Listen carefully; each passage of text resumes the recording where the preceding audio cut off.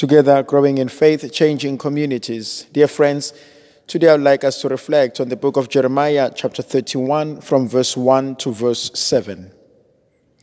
There are beautiful phrases that I think are absolutely important and relevant to us in our lives today.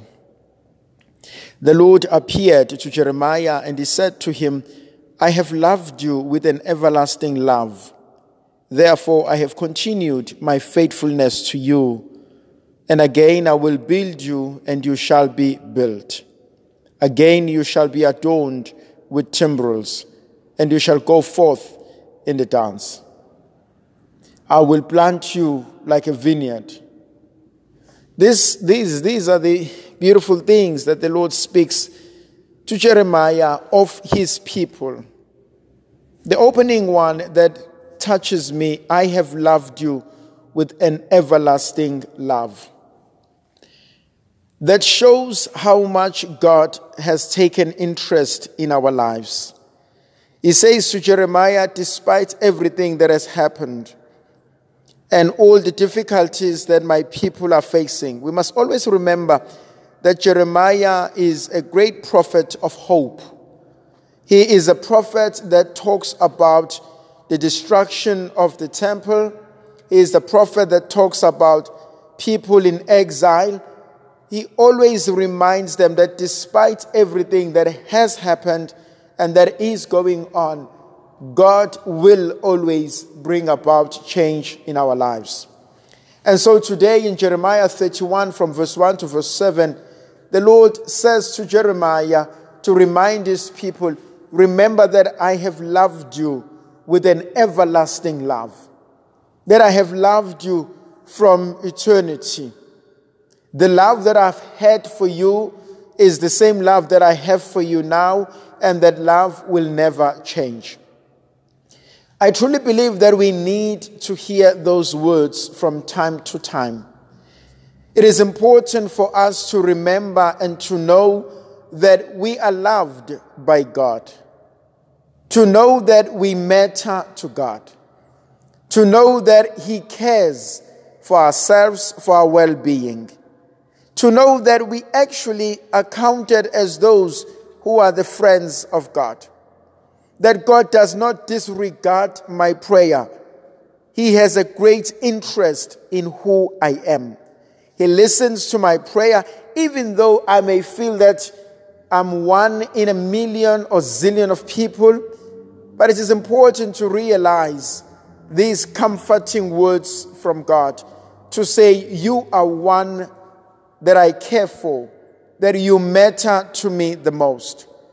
So I have loved you with an everlasting love. Sometimes we find it difficult to believe that we are loved by God, because we look at ourselves and we see that we are not worthy of being loved. And so we ask ourselves, who am I to be loved by God? Because even those who live with me do not love me. They despise me. Even those who work with me do not recognize the dignity that is within me. Who am I to be loved by God? I cannot even love my own self. But I think there's something absolutely powerful with the loving that God talks about. God does not love us because we have been so good, because we have been so great, because we have obeyed all the rules and all the commandments. No, that's not how God loves. God's love is not conditional. He does not say, I will love you so long as you keep my commandments. I will love you so long you've been a good boy, you've been a good girl. No. He loves us because He Himself is love. And He loves us because He created us in love. And so I think we need to go back to that great conviction that I am loved by God, and let that be the starting point. Because once I acknowledge and I accept that I am loved by God, soon I will realize that I am lovable. And hopefully I will learn to love myself and to accept who I am in the presence of God. And once I learn all those things, hopefully, please God, I will try to see myself through the eyes of God. Because God, when He sees you and I, He sees the beloved son, He sees the beloved daughter. Because what He created is very good. We need to always go back to that beautiful theology of creation. That when God had created us, He said it is very good. Because we are created in His image and in His likeness. Now, my dear brothers and sisters, no amount of sin will take away the love of God for us.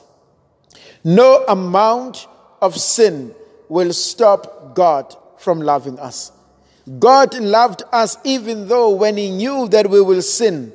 God loved us even though He knew we will turn away from Him. God loved us even though He knew we will disappoint Him. But He did not stop to love us. And He continues to love us. The other thing that I also find absolutely beautiful, not only does God say, I love you with an everlasting love, but He says, my faithfulness continues in you. He's making a pledge. He's making a commitment. He says, I will remain faithful. This is a covenantal language. I will remain faithful. You may fall apart. You may not be able to keep the other parts of the promise, but I will. And that is something absolutely beautiful. It always reminds me of this beautiful story of a young man who has a prayer with God. And he talks to God and he says, Lord, I'm going through difficulties in my life. Please come so that I may hold your hand and that I know that I'm safe. And God says, no, I don't want you to hold my hand. And the young man says, but Lord, why don't you want me to hold your hand? And God says, no, I'm the one who's going to hold your hand. The young man is confused. He says, but what's the difference? Whether I hold your hand or you hold my hand, what's the difference? And God explains it to him quite beautifully. The Lord says to him, if you hold my hand, and then the going gets tough and you find difficulties in your lives and there's a storm and there's everything that challenges you, you are most likely to let go of my hand. And the young man agrees. He says, well, Lord, that's true. I'll let go of your hand because I'll be scared and probably I'll want to defend myself and to protect myself. But what's the difference? And the Lord says, but if I'm the one who holds your hand, no matter what happens, no matter what comes your way, I will not let go of your hand. And that's the most beautiful reality. God holding our hands. He holds your hands through your marriages. He holds your hands through your families, through your life, through your work, through your frustration, through our own addictions, through our own sinfulness. He holds our hands. He says to us, I'm going to hold you by the hand and I'm going to lead you to greener pastures. He says, I'm going to hold you by the hand and I'm going to teach you how to forgive. I'm going to hold you by the hand and I'm going to teach you how to love yourself. I'm going to hold you by the hand and I'm going to try and bring unity back into your community, into your family. I will remain faithful to you. But there's also a third principle that I love. He says, I will build you up and you shall be built. How many of us have been broken down by negative words? People who've come up to us and told us that we are useless, that we are stupid, that we are good for nothing, that we'll never make it in life. And how many of us continue to believe that? How many of us believe that we are absolutely useless?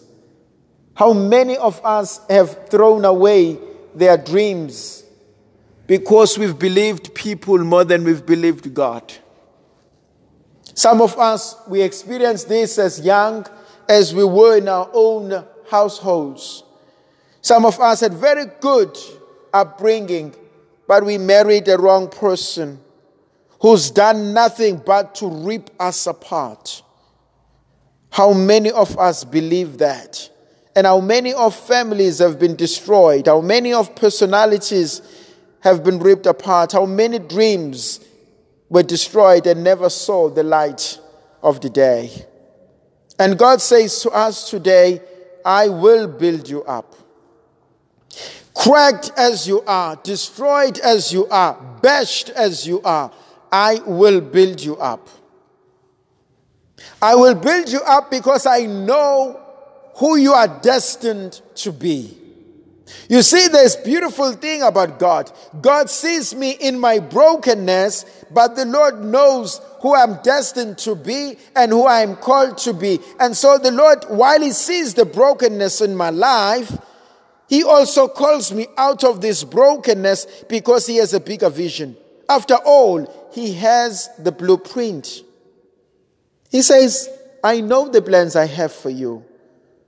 I know what I want you to become. He says, I created you. This is not what I created. And so He says, I will build you up and you shall be built. Not only will I build you up, but you shall adorn yourself with timbrels. You will dance. Things will get better. Life will change. We will go back to the plans of God. The new normality will remind us that we are the beloved sons and beloved daughters of God. We shall once again be adorned by God. We shall once again sing praises and dance in the presence of God. And so, dear brothers and sisters, do not wait for the storm to end. Do not wait for the rain to stop. Let us go out there. Let us dance in the rain. For we know that God has our best interest at heart. We know that whatever we are going through right now is a transformation in order for us to be that which we are destined to be. As we know that, we realize and we acknowledge who we are in the presence of a loving God. Beloved sons and beloved daughters, may the Queen Mother of God pray and intercede for us. May the Queen of Heaven plead our case before God. May Almighty God bless and protect us, the Father, the Son, and the Holy Spirit. Amen.